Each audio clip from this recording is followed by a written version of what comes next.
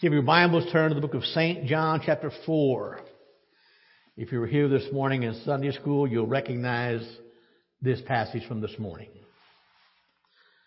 St. John, chapter 4.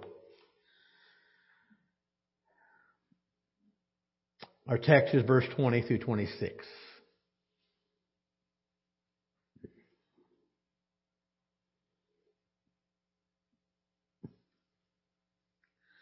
I hesitate to say this because I want to be careful. These are, if you have a red letter edition Bible, these words will be in red. But remember, this is all God's Word, okay? Whether it's red or black, doesn't matter.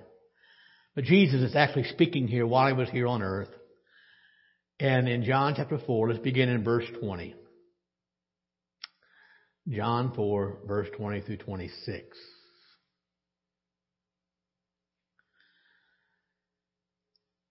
Our fathers worshipped in this mountain. And ye say that in Jerusalem is a place where men ought to worship. Jesus saith unto her, Woman, believe me, the hour cometh when ye shall neither in this mountain nor yet at Jerusalem worship the Father. Ye worship, you know not what. We know what we worship, for salvation is of the Jews. But the hour cometh, and now is, when the true worshipers shall worship the Father in spirit and in truth. For the Father seeketh such to worship Him. God is spirit, and they that worship Him must worship Him in spirit and in truth. The woman saith unto Him, I know that Messiah cometh, which is called Christ. When He is come, He will tell us all things. Verse 26, Jesus saith unto her, I that speak unto thee am He. What a passage. We're beginning a new series tonight. And the topic we're going to try to elaborate on the next few weeks is the topic of worship. I did a word search on my Bible program this week. And in the King James Bible, the word worship is used about 108 times.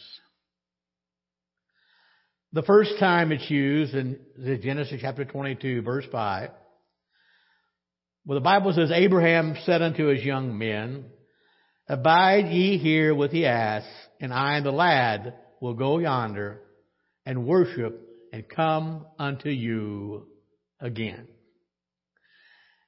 Now, I do want to qualify that, even though that's the first time the actual word worship is used in the King James Bible, it's not the first time they worshiped. And it tells me, from what Abraham said, it must have been a regular practice in their lives. Because those young men that traveled with Abraham and Isaac didn't ask any questions. Well, what do you mean worship? What is that? It's evident they already knew. But that's the first time it's mentioned. The last time it's mentioned is Revelation 22, verse 9. It's the angel speaking to John. He says, Then saith he unto me, See thou do it not. For I am thy fellow servant, and of thy brethren the prophets, and of them which keep the saying of this book, worship God.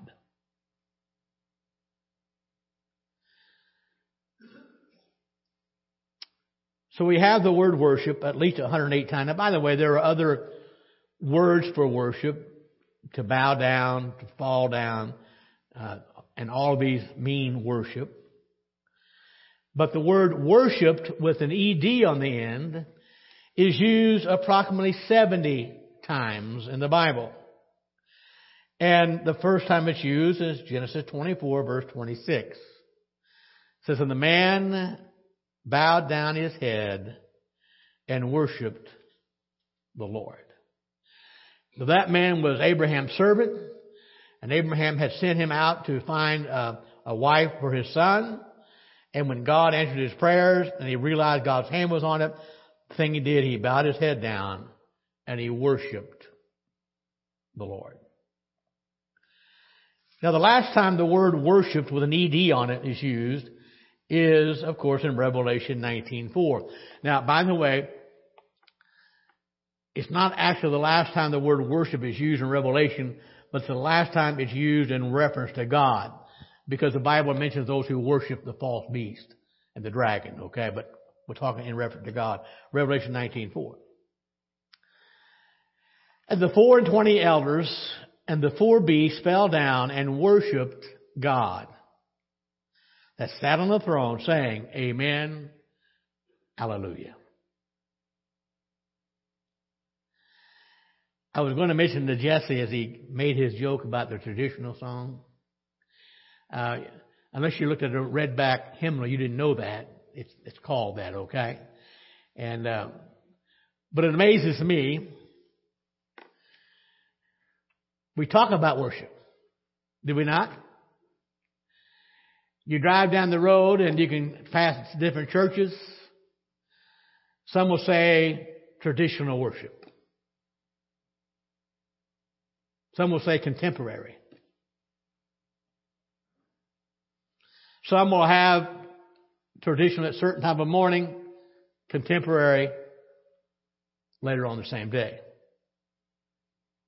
Some only have traditional as us, some contemporary. Or that the name they use. I'll talk about that.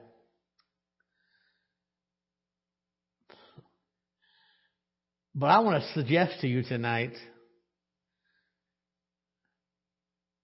worship is traditional. And it's always contemporary. It's always up to date. So we talk about worship in our churches. The fact of the matter is we encourage worship in our churches. And I think for the most part, we believe we worship when we come to our churches. And sometimes we really do.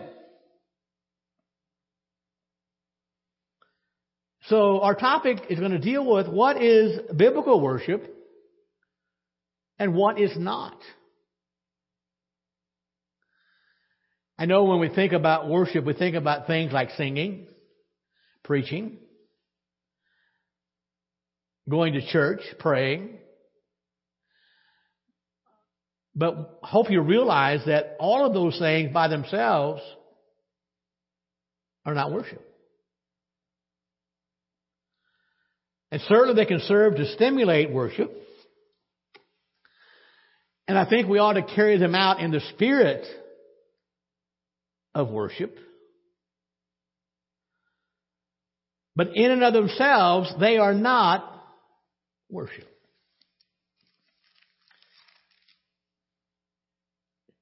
You may have heard of this fellow named Job. In chapter 1 of the book of Job, he loses everything he has, including all of his children. Notice what it says in Job 1, verse 20 and 21. Then Job arose, rent his mantle, shaved his head, fell down on the ground, and did what? He worshipped. And said, naked came I out of my mother's womb, and naked shall I return thither. The Lord gave, and the Lord hath taken away. Cursed be the name of the Lord. That's not what he said. Blessed be the name of the Lord. I apologize, Jeremy, if you're looking for that verse. I didn't have my notes, okay? Came to me this afternoon late. And I look at those verses in Job chapter 1, 20, 21. And I ask my question is, where's the piano music? Where are the, as Jess said about the traditional hymns? Where are the contemporary hymns? Where's the preaching? In fact, isn't it true? Now, you don't need to say it out loud, but I know it's true. How many times do we come to church and we don't feel like worshiping? Job had just lost everything he had, including all of his children.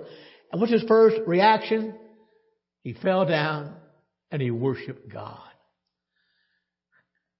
Now, I forgot we didn't have that verses on the PowerPoint. It's my fault.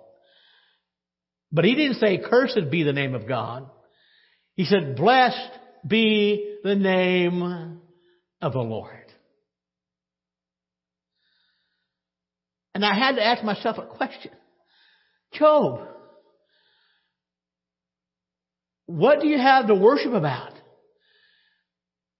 Other than your wife, you've lost everything you have. You know what Job reminds me of? Worship's not about us. Worship is all about God. It's all about God. So those things like hymns and special singing and praying and preaching. And if those things that we all believe to be worship are not really worship, my question is, what is then? What is worship? And I hope over the next few weeks we will at least get some kind of a grip on what the answer is. Now, by the way, back to Job real quick and I'll move on. And this is one of my favorite passages because here's what I realize.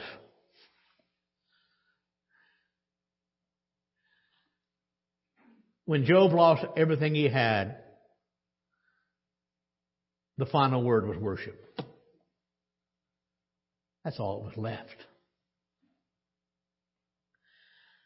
So as I look at this topic and I consider this topic, I think it's very important that we understand the nature of true biblical worship.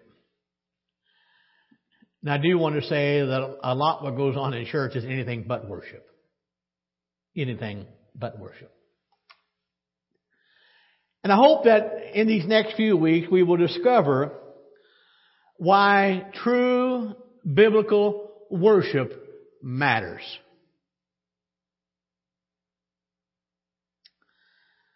Now, our text tonight is from John chapter 4. A very familiar passage. We've all read it before. We read it this morning in Sunday school. In fact, we looked at the context of these verses this morning. And basically what was going on at this time in the ministry of Christ, the sudden prominence of Christ began to show evidence that his followers were growing. And the Pharisees saw that, and it caused them to take special notice of him and his ministry. John the Baptizer was gone. They thought, well, we take care of, he's no longer a problem. But now they've got Jesus, and now Jesus baptized more than John did, and they got a problem. And I mentioned this morning, Jesus was not afraid of anyone. But we have to remember, because Christ was working on God's schedule, he was the one who knew how, when, and where his ministry would end. So until that day came about, appointed by God, he knew he had to live carefully. So he withdrew himself from that conflict until his hour. He leaves Judea, and he goes back to Galilee. So that's the context of our verses tonight in John 4. I went through there earlier this week in that text, and I underlined the word worship and worshiper. And if I counted it correctly, and I hope I did, that word worship, including the word worshiper, appears 10 times in these verses. Now let me give you a how to study your Bible insight here. Look for words that are repeated. And our text is worship. And each time the word worship appears in these verses, it's translated, of course, from a Greek word. I'll not try to pronounce it. But the Greek word means to literally to kiss toward. Kiss toward. Now in verse 23 of the text we read, we see the word worshiper, and I included it in the 10 times. And this is just another form of the word in the Greek for worship. But it simply means an adorer, one who adores. Do you adore Him tonight? Yeah. And by the way, this is the only place that particular Greek word is used. Not the fact that worshiper is not used anywhere, but that particular Greek word. But the word worship was used in ancient tradition of a person kissing the hand of a superior. A person would bow to the ground, bow the head, and kiss the hand of one who was superior to them. The word worship was also used in a sense of bowing down, of prostrating oneself.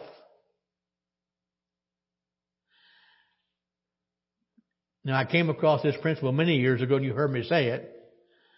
Worship is always down. Praise is always up.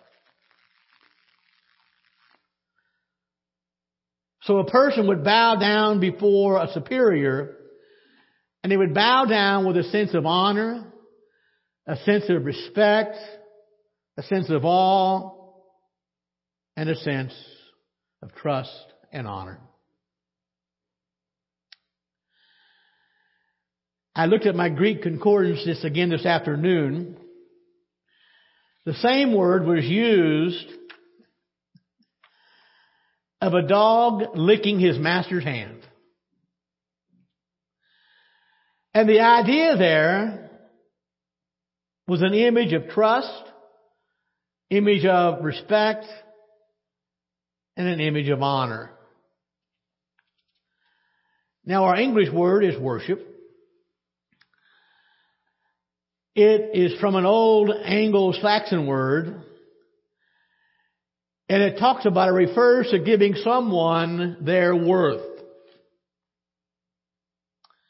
Years ago when I taught the Precepts for Practice class, I think we learned there it was worthy-ship. Worthy-ship, literally. So when we ascribe worship to God, it means that we are ascribing to God His worth.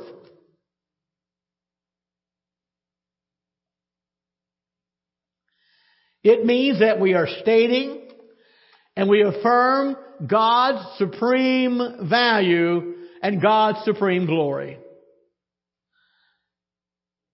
And again, I think of Job. Even in the time of the worst heartbreak, he gave respect and honor to God.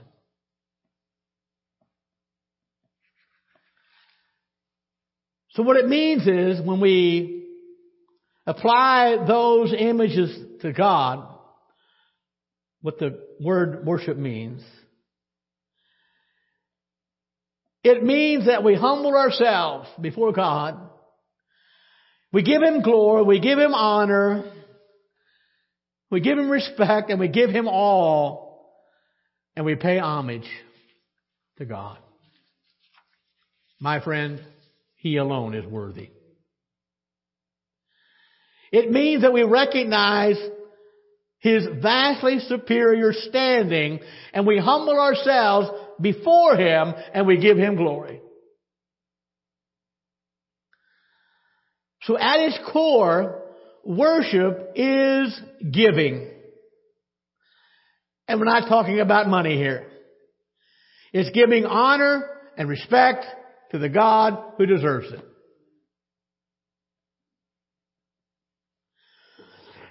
Excuse me. And my prayer tonight, and any time we gather together for worship, my prayer is that the reason we have gathered in this place is not to hear the preacher preach, not to hear the singer sing, or even gather for church traditions. My prayer is when we come together to worship, that we realize that we are here to humble ourselves before our great God and give Him the glory that He alone deserves.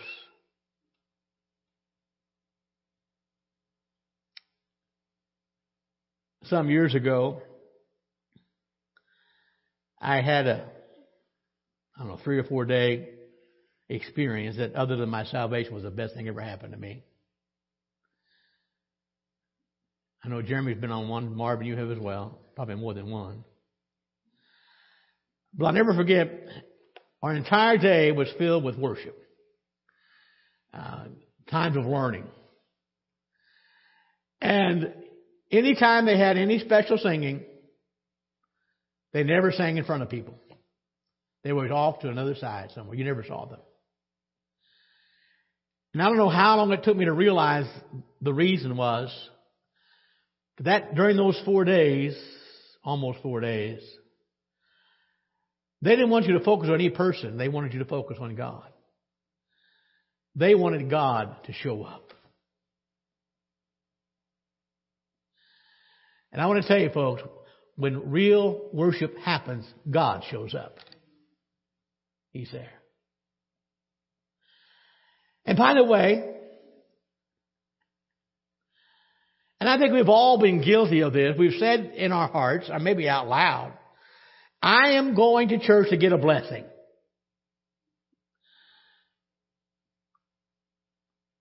Oh, wrong reason.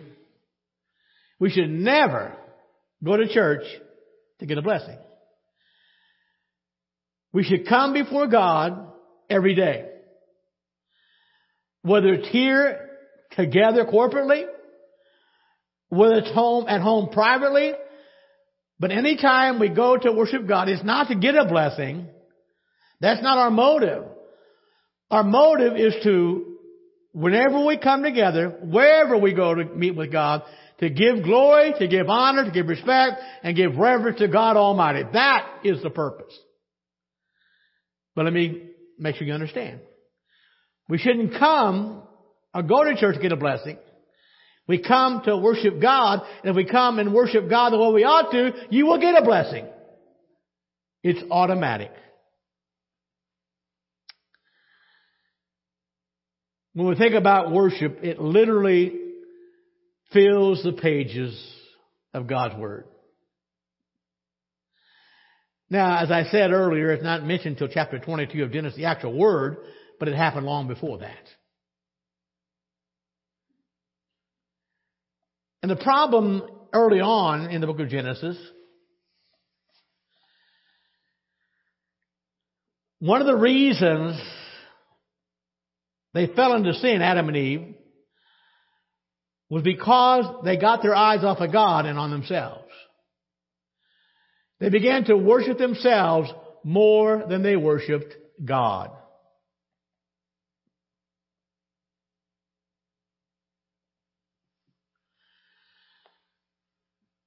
Now, I didn't search it myself. I'm taking somebody else's word for this.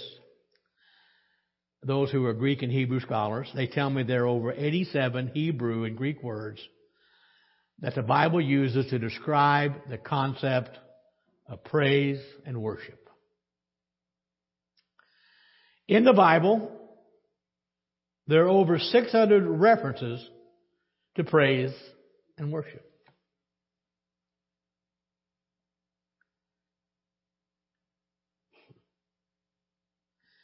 In the book of Revelation, God in His grace sort of pulls back the curtain. And He gives us a glimpse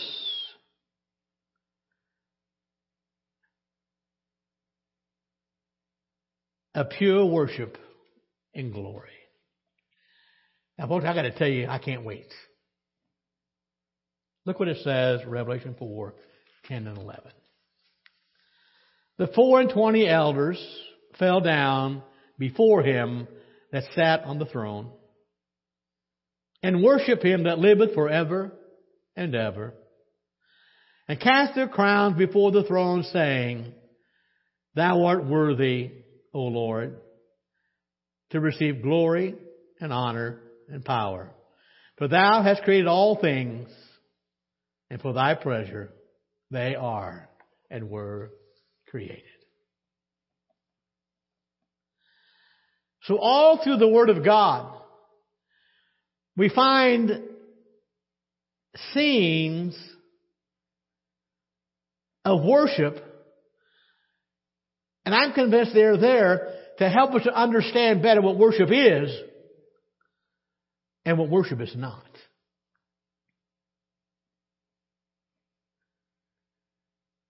And we need to know as Christians, worship is the absolute non-negotiable of the Christian life. If you are a Christian, you must worship. Let that sink in.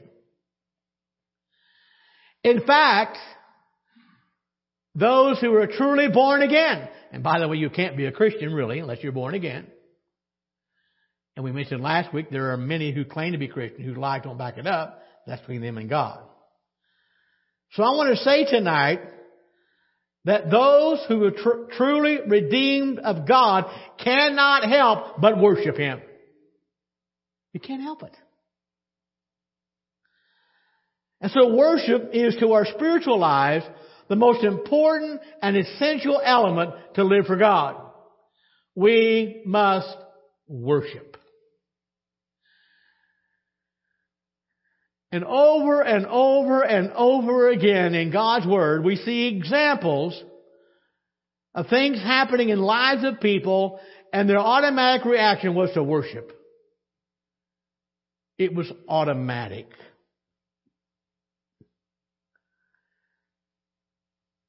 So it's just as natural for the Christian to worship as it is for us to breathe. We have to have worship. Worship is essential to everything we are. It's essential to everything we do as believers. And that's why it's so important that we understand what worship is so we can do it right.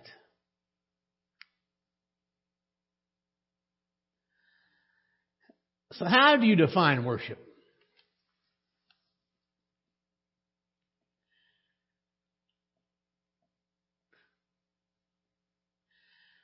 Well, the fact of the matter, worship doesn't have an adequate description or definition. And so our only hope is to take a stab at it and hope we come close. We see that in so many areas of life. How do you adequately describe a sight of rare beauty? I'm still kind of mad at Alan and Lavinda. They went on a wonderful occasion. Didn't take me with them. But thank you so much for sending pictures. We enjoyed them. But you know what Lavinda told me? The pictures don't do it justice. How do you describe what you all saw there? There's so many things in life are that way. How do you tell somebody about an amazing flavor you tasted? And I know everything, if you can't describe it, tastes like chicken, right? How do you describe that? How do you explain time? You see, worship is kind of like that, because worship is better experienced than it is defined. It's hard to find words. William Temple was the Archbishop of Canterbury from 1942 to 1944. And he gives, in the opinion of many, probably one of the best definitions. And here's what he says. Worship is the submission of all our nature to God. To worship is to quicken the conscience by the holiness of God, to feed the mind with the truth of God, to purge the imagination by the beauty of God, to open the heart to the love of God, to devote the will to the purpose of God. And all this gathered up in adoration is the greatest of human expression of which we are capable. I spent some time looking at that definition. And a couple of things dawned on me. He spent some time thinking about that. And then I went back through it and I noticed some things that were important. And he said that worship, genuine worship, brings life to our conscience. So our conscience is involved. He said it feeds our mind. It purges our imagination. It opens our heart. And it also helps us to devote our will to the purpose of God. And I agree. Worship will awaken our conscience to the holiness of God. Worship will feed our mind with the truth of God. Worship will purge our imagination by the beauty of God. It will open our heart by the love of God. And worship will help us devote our will to the purpose of God. What's it mean? Worship involves our whole being, our total being. Warren Wisby, for years, taught on Back to the Bible. Very well known. He spoke at one of our national conventions some years ago. And here's what he says as he defined worship. The believer's response of all that they are, mind, emotions, will, and body, to all that God is and says and does. Worship.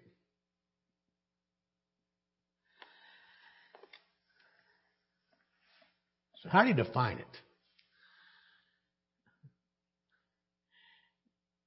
And I thought about this, and I think every preacher would admit you can't define it, but boy, we're going to try. We're going to give it our best shot. And if you Google it, you'll find hundreds of definitions. And the ones that I looked at are not wrong. But each one builds on another, or another, and another. Not that they use somebody else's, but worship is so tremendous. So I want to look tonight at some of what some have said about worship. This guy, I didn't get everybody's name what they said. This guy was Sam Sasser. He at one time was head of the Pacific Mission Outreach. And here's what he said. Number one, the overflow of a grateful heart under a sense of divine favor.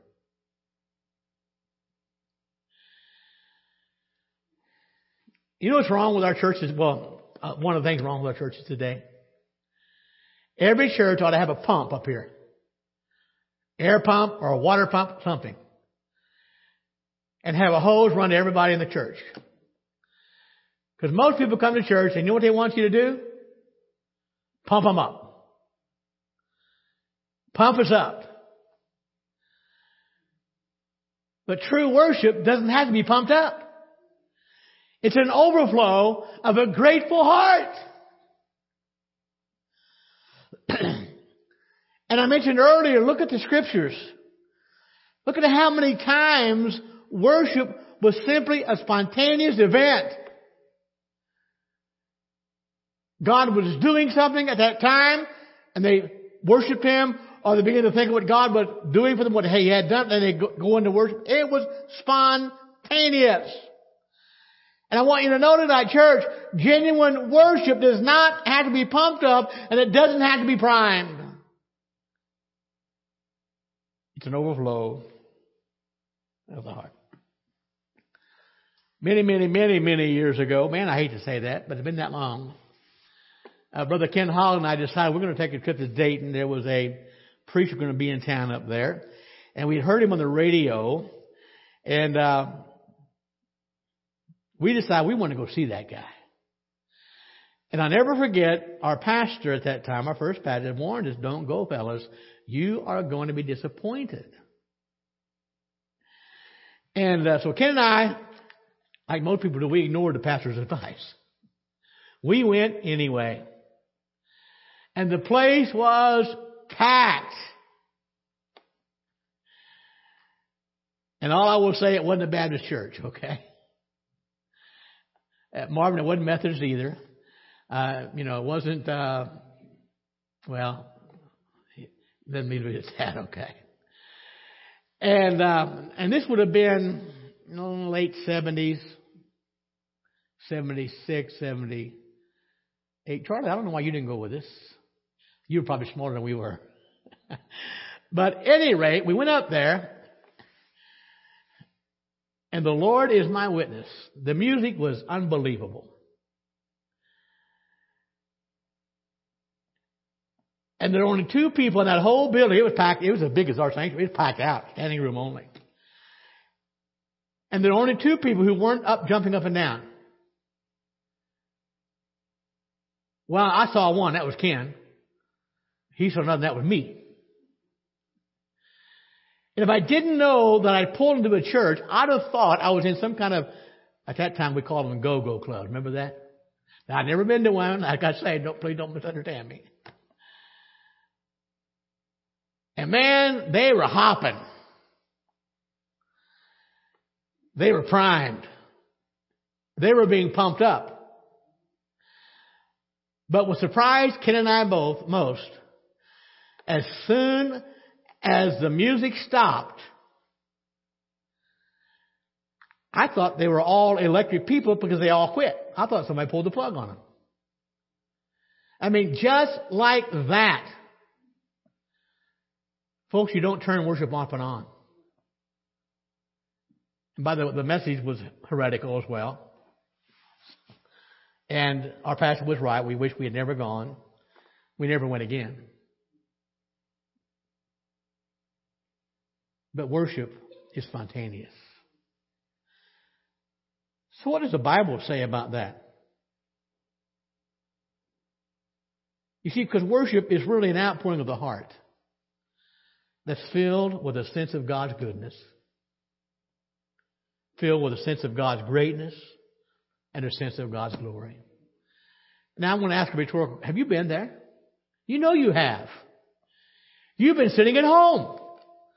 Maybe meditating on God, maybe reading your Bible, maybe praying, and all of a sudden you're filled with a sense of God's goodness, a sense of His holiness, and all of a sudden you do what? You begin to worship Him. To worship Him. David said this, my heart is inditing a good matter. I speak of the things which I have made touching the King. My tongue is a pen of a ready writer. David said, my heart is inditing a good matter. And that the Hebrew word for inditing, it means to keep moving. It was often used for, the idea was boiling over or bubbling up. And my friend, whenever we are involved in genuine worship, it's because our hearts are boiling over. Our hearts are bubbling up with praise and glory for God.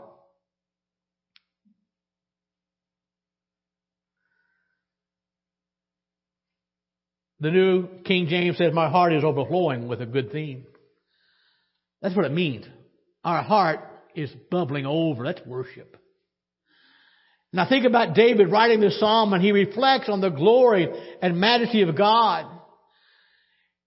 He contemplates on how all that's revealed in God's creation, in His Word, in His salvation. And all of a sudden, David's heart boils over with praise and worship to God.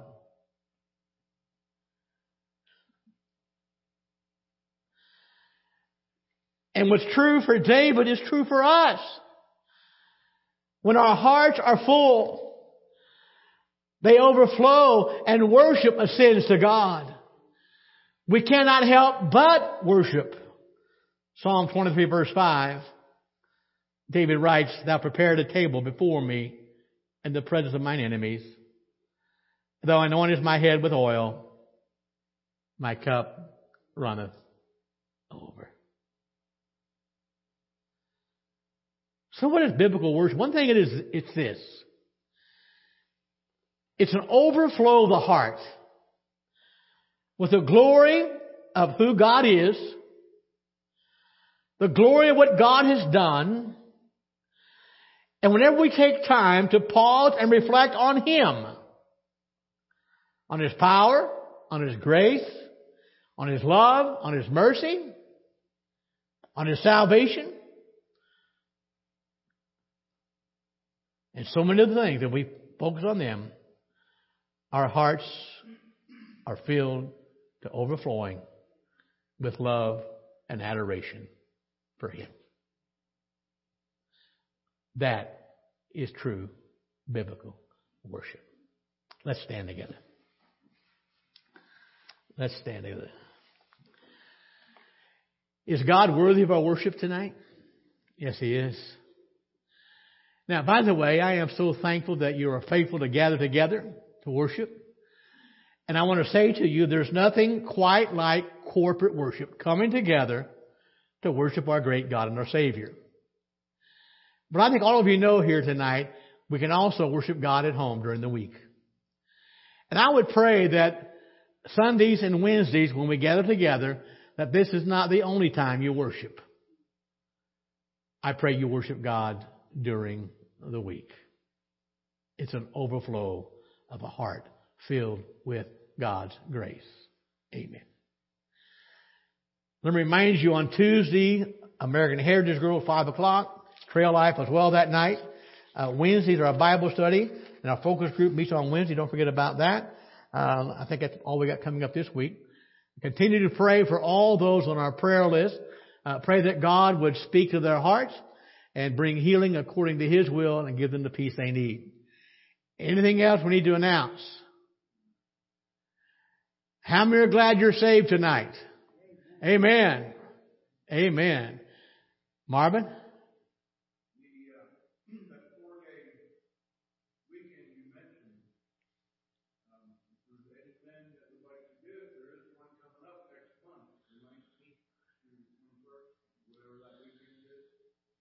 Is that filled up yet?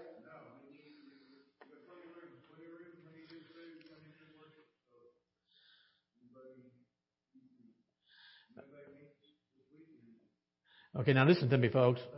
If you have any questions about see Brother Marvin, and I will tell you, you will not regret if you decide to go, but you need to see Brother Marvin, and we'll get somebody to sponsor you. Okay? 2 things I'm going to tell you about it. The food is out of this world. The physical food, but so is the spiritual food, okay? Am I not right, Brother Marvin? Jeremy, you've been there. And so if you think you might want to go, I would encourage you to see Brother Marvin And you will not regret it, okay? You will not regret that 4-day weekend. So let me leave that with you tonight. Folks, I hope and pray you have a great week. And as always, keep God first. Love Him supremely. Let's bow our heads and we'll be dismissed in a word of prayer. Brother Allen, would you do that, please?